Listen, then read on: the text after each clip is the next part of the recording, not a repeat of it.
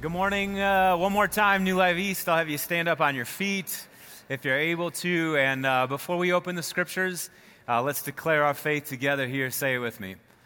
We believe in one God, the Father, the Almighty, maker of heaven and earth, of all that is, seen and unseen. We believe in one Lord, Jesus Christ, the only Son of God, eternally begotten of the Father, God from God, light from light, true God from true God, begotten, not made, of one being with the Father. Through him all things were made.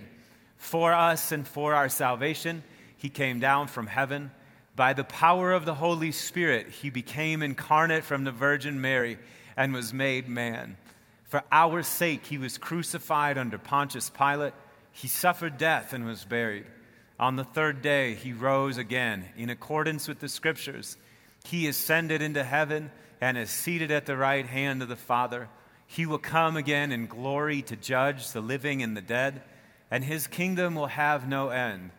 We believe in the Holy Spirit, the Lord, the giver of life, who proceeds from the Father and the Son.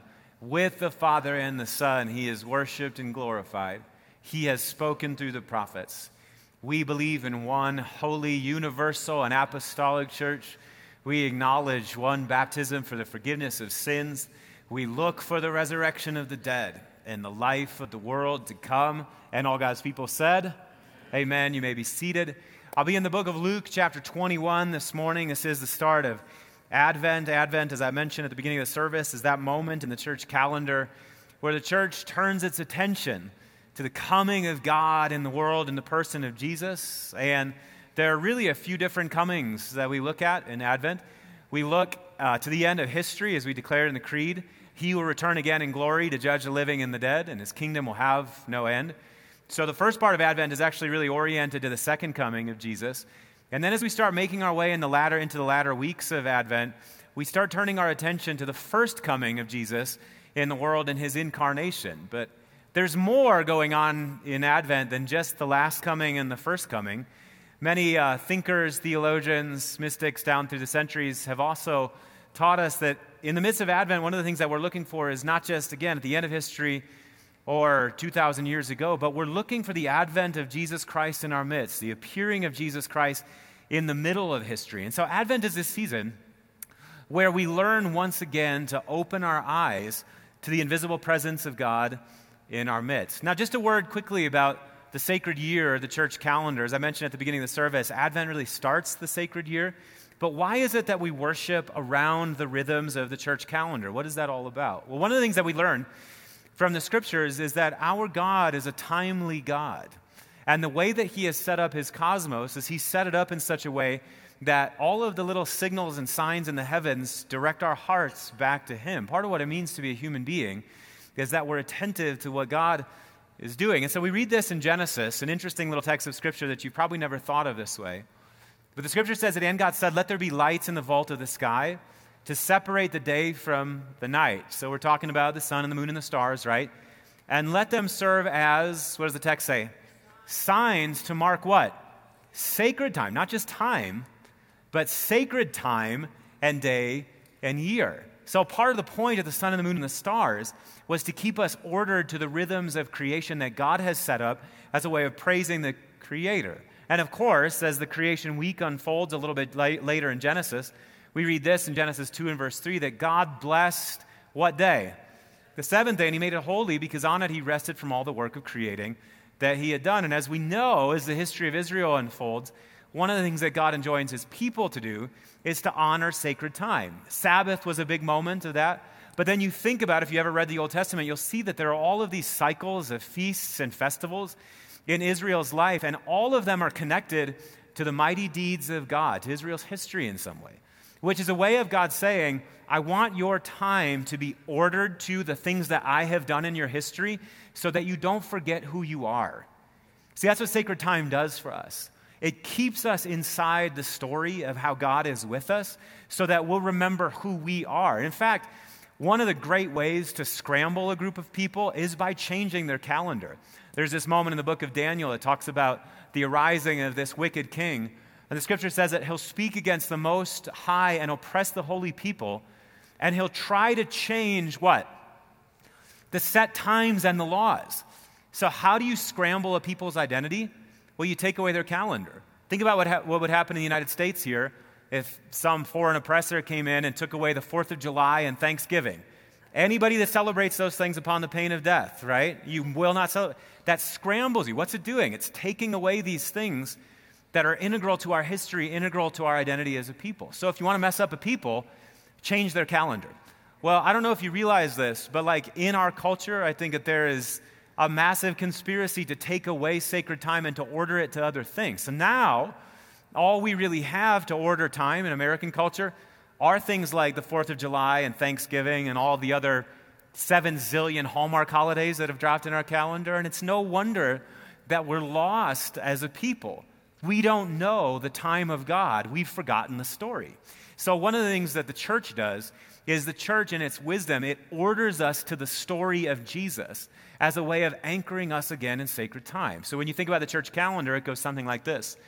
That in Advent, we celebrate the coming of Jesus into the world. Christmas, we celebrate the incarnation, which, by the way, this isn't the Christmas season right now.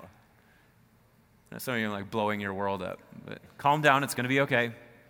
This is the Advent season. And you know that feeling that you sometimes get on December 26th? You spent all that energy getting to Christmas, and Christmas was amazing, and then December 26th, and it's like it's a hollow, empty feeling. One of my kids one year remarked, he was like, December 26th, the worst day of the year.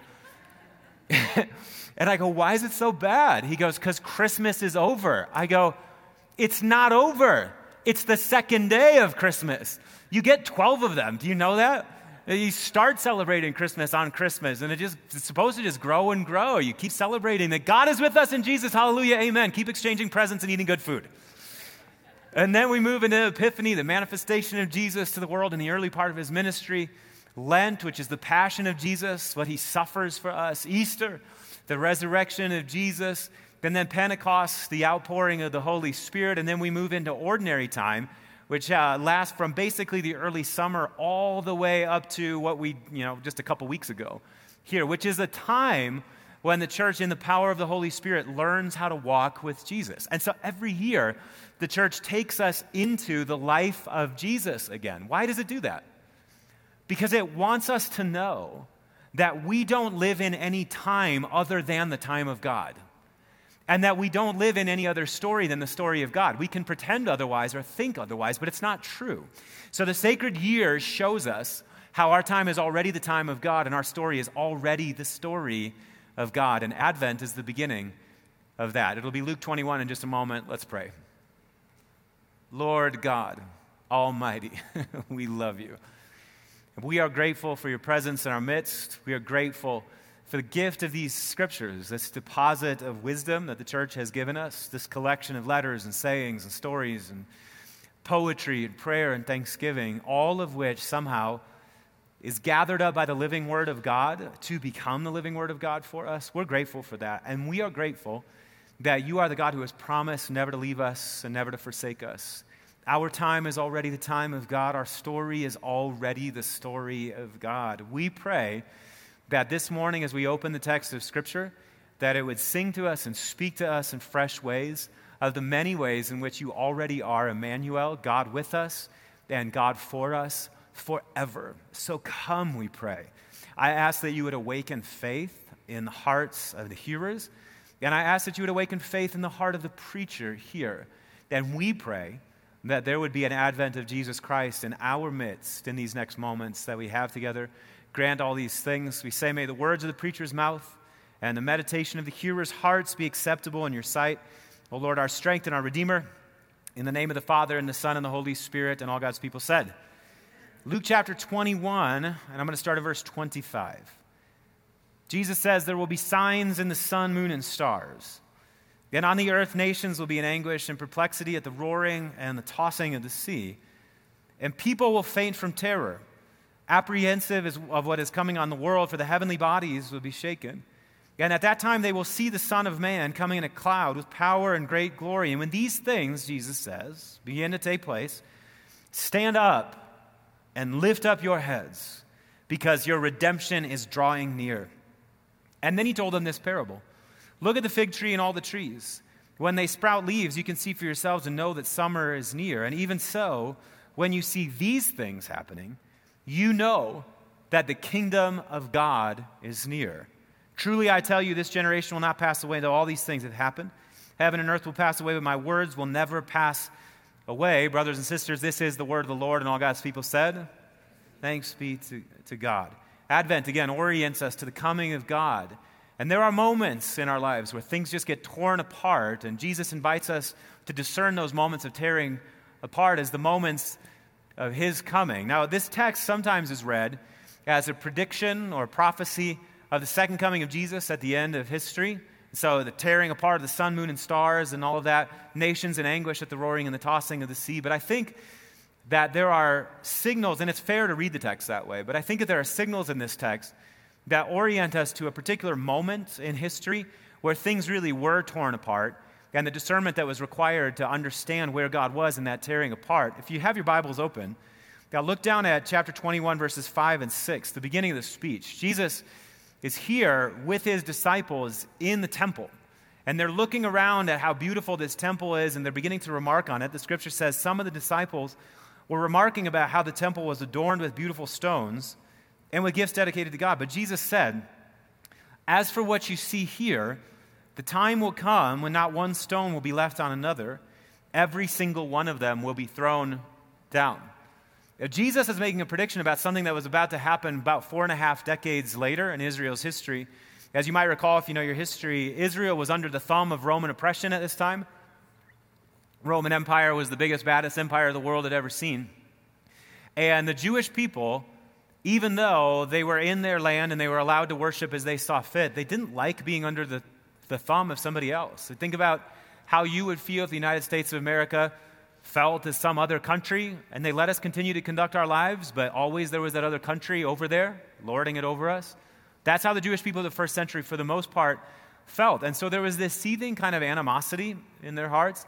And Jesus had this, in fact, he predicted it a number of times in his ministry, but there was this awareness that Jesus had that seething animosity that they had in their hearts to throw off Roman oppression would one day come back and bite them. And it did. In AD 70, a conflict broke out between Jewish people and Roman centurions and soldiers in the city of Jerusalem. And that conflagration that broke out, it leveled the city to the ground, burned the city, killed tens of thousands of people, and the temple itself was pulled down, set fire, the stones were ripped apart. Now think about what that must have been like for Jewish people living in Jerusalem. The temple is not just another building, is it? What does the temple symbolize for Jewish people? It's a symbol of God's presence. This thing reminds us, every time we come to worship here, this thing reminds us that God has chosen us. God has elected us.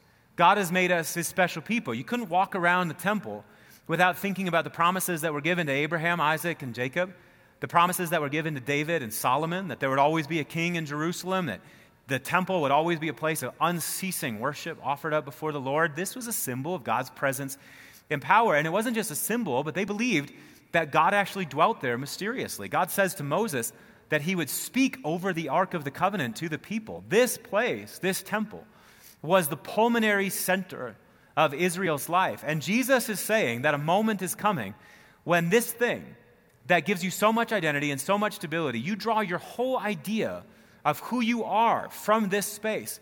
This space is going to be ripped apart. It's going to be torn down.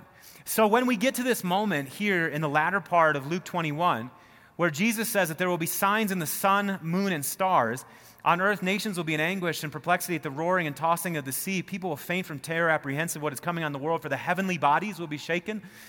All of that, talking about the sun, moon, and the stars, and the heavenly bodies being shaken, that's an apocalyptic way of talking about a thing that's happening in history.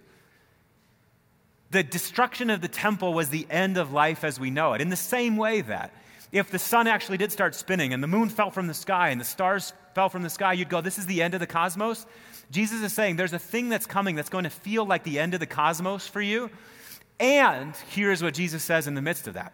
That when these things begin to take place, verse 28, what are you supposed to do? Stand up and lift up your heads. Why? Church, I need you to be more invested in this with me. Why? Because, so think about it. In this moment, where everything that you loved, everything that you held dear is being ripped to pieces. This moment where your whole national identity is being torn down, scrambled, deconstructed systematically. This moment where everything that you used to define yourself is being taken apart. Jesus says, what are you supposed to do? Stand up and lift up your heads, because it feels like the end of the story, but it's actually the beginning of a brand new story. It feels like the end of life, but it's actually the beginning of new life. It feels like the destruction of everything that we held dear, and Jesus says it's actually the advent of the kingdom of God, if you have eyes to see it. And it seems to me, family, that effort to see things, to see beyond the surface of things to what's actually going on, what God is actually doing, that to me really is the whole effort of faith. One of my favorite poems from Mary Oliver, Colin read a poem from Mary Oliver last week. Nice job, Colin. She wrote this beautiful poem called The Summer Day, which is probably her most famous poem, and it served as a great inspiration for a lot of people. I want to read it to you and then make a remark to you on the effort to see with better eyes. Mary writes, "Who made the world? Who made the swan and the black bear? Who made the grasshopper? But this grasshopper, the one who has flung herself out of the grass, the one who is eating sugar out of my hand, the one who is moving her jaws back and forth instead of up and down, who is gazing around with her enormous and complicated eyes. Now she lifts her pale forearms and thoroughly washes her face. Now she snaps her wings open and she floats away. I don't know exactly what a prayer is," Mary says, "but I do know how to pay attention, how to fall down into the grass, how to kneel down in the grass, how to be idle and blessed, how to stroll through the fields, which is what I have been doing all day. Tell me, what else should I have done? Doesn't everything die at last and too soon? Tell me," she asks, "what is it that you plan to do with your one wild and precious life?" I love that poem for many reasons. But I think I love it most of all because Mary has this way of seeing beyond the surface of things to this landscape of meaning that lies beneath them, beyond them, behind them, inside of them. There's always more going on than what we see. And she has this whole huge section in the poem where she talks about the grasshopper, who made the grasshopper? Not just any grasshopper, but who made this grasshopper, right? She says the one who has flung herself out of the grass and who's eating sugar out of my hand and who's gazing around with her enormous and complicated eyes, who made this grasshopper? And it pivots for Mary into this observation about the meaning of life. Everything is beautiful and everything is a gift and it's given from the hand of the maker. And so she asks, what is it that you plan to do with your one wild and precious life? And she says those words to us and our hearts burn inside of us because we feel something of the revelation of it. We feel something of the epiphany of it taking over us in her very words. And those poetic lines about the grasshopper, though, do you know the story behind this poem? Mary was out on her porch eating a piece of cake one day. And you know how cake sometimes has too much frosting on it? Now, I don't actually believe that. I think actually the only reason that we eat cake is because we really wanted to eat frosting. And somebody told us that we needed to eat some milk and eggs in addition to it. But she's eating this piece of cake. And she kicks some of the frosting off onto the side. And this big old grasshopper comes up and starts eating the cake right off the plate right in front of her.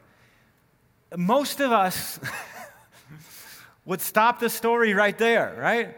We go, oh, gross, disgusting, grasshopper, you vermin, invading my space, invading my place. This is nasty. I don't like this. And we shoo the grasshopper away. But Mary doesn't do that. What does she do? She looks, but she doesn't just look. She sees. And she sees more going on there. And all of a sudden, as she looks and she begins to see, this whole landscape of meaning unfolds before her. And she hears this invitation. What is it that you plan to do with your one wild and precious life? The locust, this grasshopper, is gallivanting about, eating frosting off of the side of plates of random ladies. What about you? What are you going to do? Are you going to perceive the mystery and the beauty of it? It seems to me, guys, that this is what Jesus is constantly inviting us to do. Do you remember how often in the Gospels Jesus would say, you have eyes, but what? You don't see. And you have ears, but what? You don't hear. So Jesus is saying, don't just look at what's happening, but with the eyes of faith, see what's happening. And that everywhere, friends, is the invitation of Scripture. It is so easy to get caught up in the surface reality of things. And we watch our families spin. We watch our projects spin. We watch our plans spin out of control. We watch national disaster and calamity. We watch new strains of the COVID virus coming out of South Africa, right? And it just feels like, what in the heck is going on? And we can so easily be dictated by all of the energy that lies at the surface of things. Meanwhile, there's the invitation of Jesus. To see that when nations are in anguish at the roaring and the tossing of seas, and when the sun, moon, and the stars are spinning out of control, it might be that this isn't the end of all things. It might be that this is the beginning of the kingdom of God breaking into your midst. This is the invitation of the Scriptures. Think about what the writer of Hebrews says in Hebrews chapter 12. He says, see to it that you don't refuse him who speaks.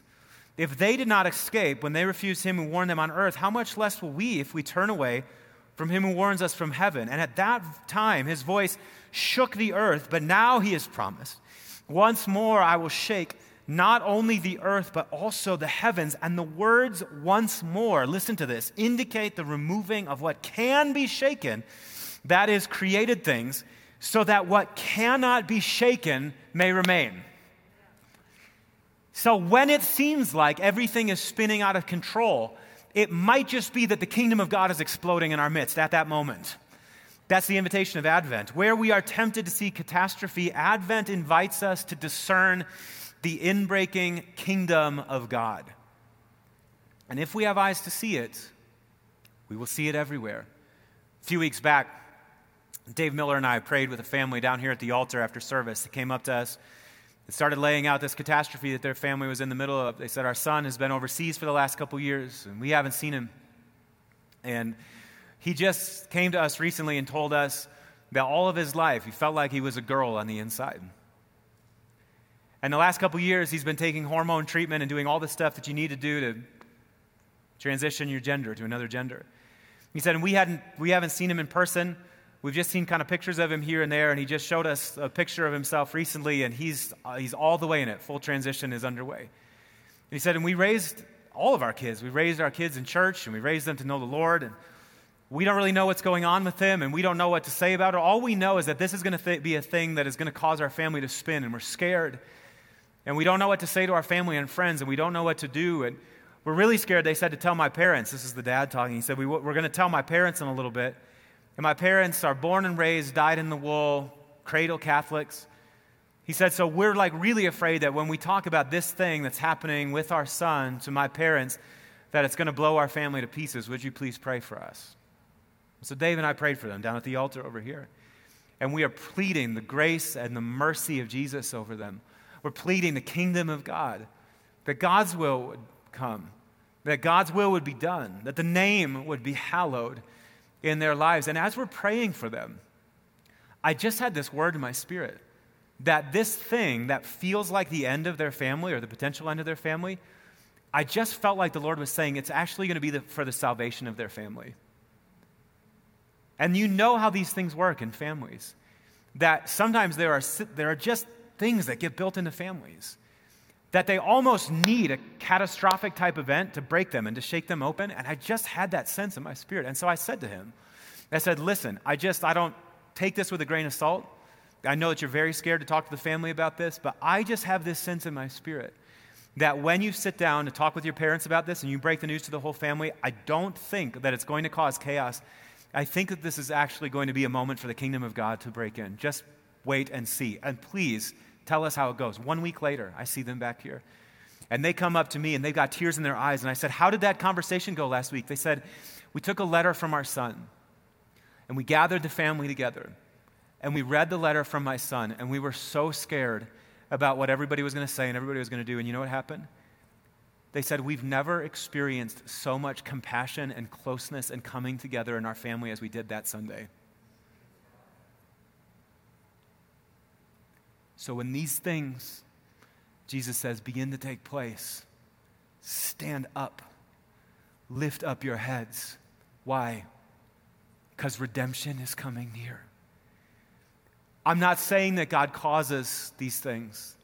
I'm not saying that God did that. I'm not saying that God did the thing that happened in Luke 21, the destruction of Jerusalem. I'm not saying that at all. But I'm saying that God comes riding in on the back of those things. And where it seems like the end of the story, God creates new stories. God works out. I think about the great story of Joseph in the book of Genesis. What you intended for harm, Joseph says, what? God intended for good, to accomplish what is now being done, the saving of many lives. Like this thing that happened is not a thing that should have happened, and yet God recruits that thing. And he makes it part of his purposes so that the kingdom of God comes and the will of God is done in the earth. I'm saying that this is the way that it is with our lives. I know it because I've experienced it. I think that word that I gave to that family down at the altar, I think I gave it because I've experienced it in my own life. I think about some of the things that Mandy and I have been through over the years, things that felt like the end of the story, the end of the world for us. I remember walking through a leadership crisis at our church in Denver, that church that we intended to be at for all of our lives. I remember going there and saying to the Lord, 30 years, God. That's what I'm going to give you. That's what I want to do. I could think of nothing better than to be in one city with one group of people doing one work over a lifetime. That felt like the thing. And we went through a leadership crisis there in 2014. It felt like the end of the world, and we were still standing when it was all over. And so we got back to work, doing the thing that you do, trying to reorganize the community and put courage back in people's hearts and just get things in the right space, and we did that. 2 years later, we got to a place where we started feeling like, yes, the community is healthy and it sounded good, and we watched it bounce back. And we started feeling like, because of the dynamics that were released in that leadership crisis, that it was time for us to say goodbye to the community. It was time for us to move on. And I cannot tell you how that cut me to the soul. But I loved those people. I loved that work. I loved who I got to be there. I loved all of it. And the only future that I had ever imagined for myself was the future where I was the pastor of those people until I was an old man with gray hair.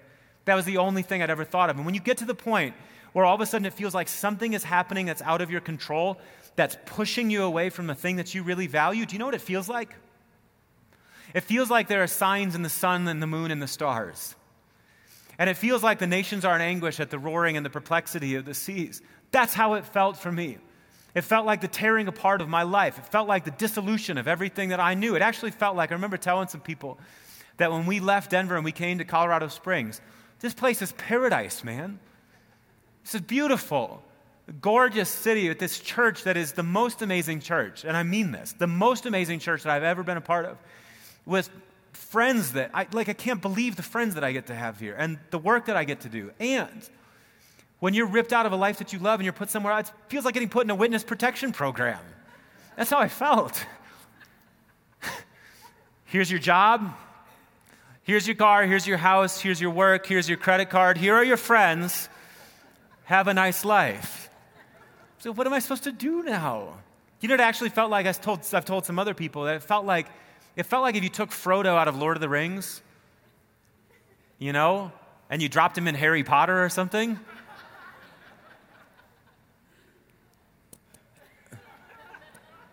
How do you explain who you are and what you do? How do you imagine the future? Frodo knows what he's supposed to do in The Lord of the Rings. He doesn't have a freaking clue what he's supposed to do. And I felt like that for years. It felt like the ripping apart of my life. And what does Jesus say? When those things happen, when it feels like everything's ripped away and everything's ripped apart, when the pulmonary center of your life, when the temple that you worshiped at, the place where you met with the living God, when that's torn down stone by stone, brick by brick, when enemies come in and they set your whole life on fire and it feels like the end of the world, what does he tell us to do? Stand up. Lift up your heads. Redemption is coming near. Paul says that eye has not seen and ear has not heard, and it's not entered into the mind of man what God has prepared for those who love him. But God reveals it to us by the Spirit. And all that God has done in our lives the last 4.5 years, I couldn't have concocted that. I couldn't have planned it. I couldn't have anticipated it. But we're living in God's redemption over our lives in area after area after area after area. And it took the ripping apart of one thing to create the new thing. Again, I'm not saying that God does these things to us, but I'm saying that God's kingdom is in it. That what he's doing is he's shaking down the things that cannot be shaken or can be shaken, so that the things that cannot be shaken remain. That's Advent. Fleming Rutledge puts it so well when she says that the human race cannot expect to receive any lasting comfort from this world. But the comfort that we so desperately need must come from somewhere else, in a burst of transcendent power breaking upon our ears from beyond our sphere altogether. And here's the invitation of Advent: to see that those places in our lives where it feels like there's explosions taking place, there's breaking aparts and breaking downs that are taking place, when it feels like everything is being ripped to shreds, Advent invites us to see that that's actually a burst of the transcendent power of God from beyond our sphere, saving our lives. I don't know what you're standing in right now that feels like a ripping apart to you, that feels like a coming apart to you. Some of you, it was a conversation that happened this week. You had every hope that being at the Thanksgiving table with your family was going to be sweet and beautiful, and somebody said that one thing that sent you into a tailspin, or there was an explosion that happened in your life this week at that Thanksgiving table. Or maybe your year has just been that kind of a year, where things that you loved and held so dear, things that gave you meaning and oriented you in your purpose in your life, maybe this has been a year where those things exploded and fell apart. Or maybe it's been years for you of that happening on front after front after front, and you're still like holding the rubble of your life, trying to figure out how's it all going to get put back together again. I don't know what to say to you this morning except the words of the Lord Jesus. Stand up. Lift up your head. God is saving your life. And I promise you that you will get to the end of your life and you will look back on all of those things that you went through and you will go, God was there and I was not aware of it. That's the invitation of Advent. Can we stand this morning?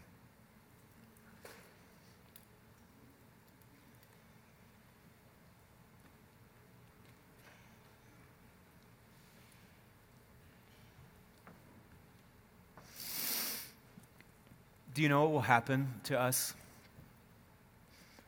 if we don't engage these places of breakdown by faith? We will start pointing the finger and getting angry at everybody. And it just strikes me that some of you are in that place. And you're rightfully angry maybe because of what was done to you and what was said to you. But the intention of God is that as we come to him in worship, that anger that we feel towards everybody else, that's actually transformed into faith and it's transformed into praise. And the longer we live in that place of pointing the finger, I think actually the more unlikely it is that we will actually see where God is at work. So this moment here, friends, I want you to do this. I don't know what the place is for you that you're holding, but I want you just to hold it like this before the Lord. You got two clenched fists, right? And you know what the thing is because you live with it every single day of your life.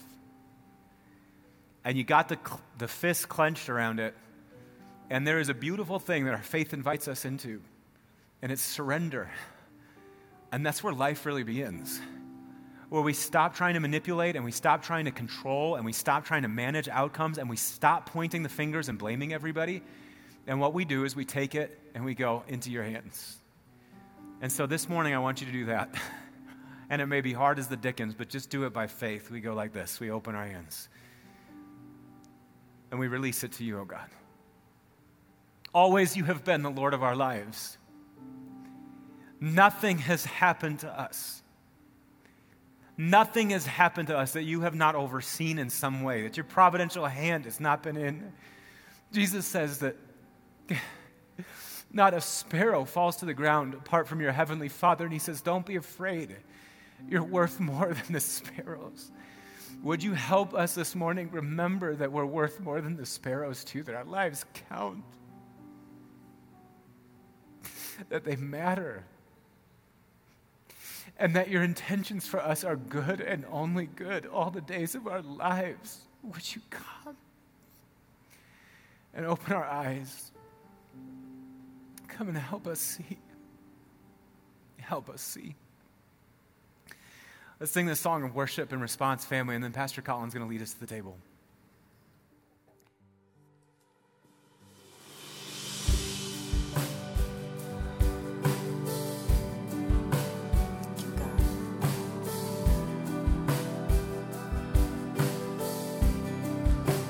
God, we set our eyes on you. We lift our heads.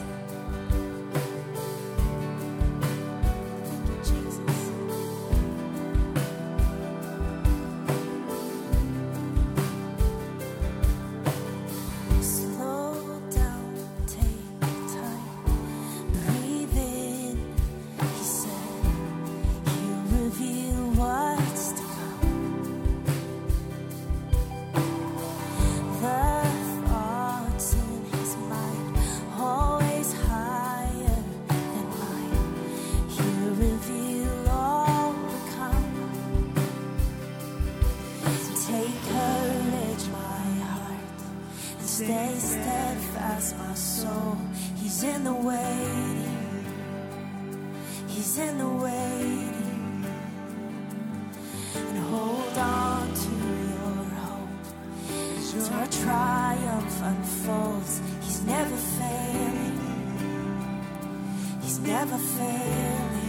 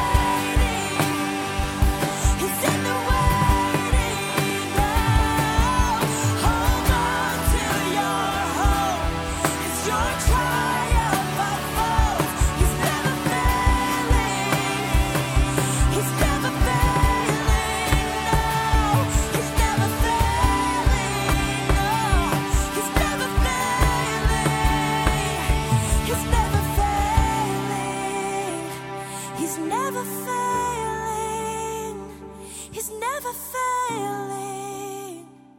He's never failing.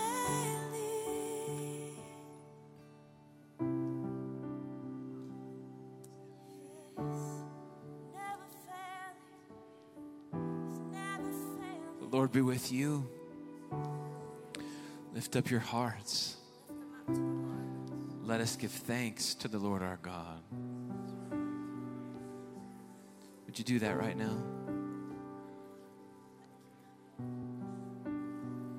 God, we give you thanks that you are working when we can't see it. And we give you thanks that you are still present in the midst of our unraveling. So what communion symbolizes for us is that the Lord Jesus, on the night that he was betrayed, he took bread. And when he had given thanks, just like we had done, he took it and he broke it. This symbolized the breaking that his body would go through for you. Would you break this bread? And when that happened, the breaking of Jesus' body, when that happened for the disciples, they said, this is not how we expected this to happen. Our world has unraveled. You did not rescue us like we thought you would. You, in fact, left us. You've died. It was through Jesus' death and then his resurrection, but first his death. That shows that he's doing this for you and for me. Would you receive the bread? In the same way, after supper, he took the cup, saying, this cup is the new covenant in my blood. Do this in remembrance of me. When we take this cup, we remember that we are remembered into the body of Christ through this action that Jesus did on the cross for you. He put it back together. Would you receive the cup?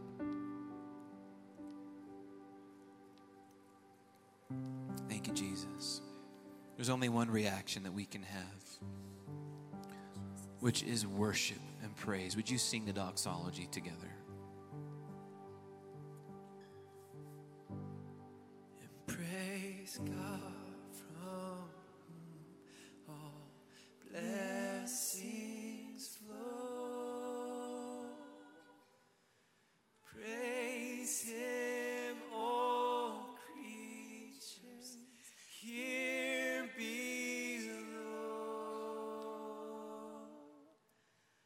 Praise him above ye heavenly hosts. And praise Father, Son, and Holy Ghost.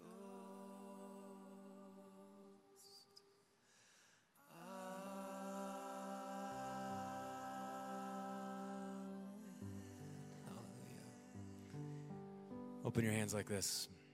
Receive this benediction, family, as you go.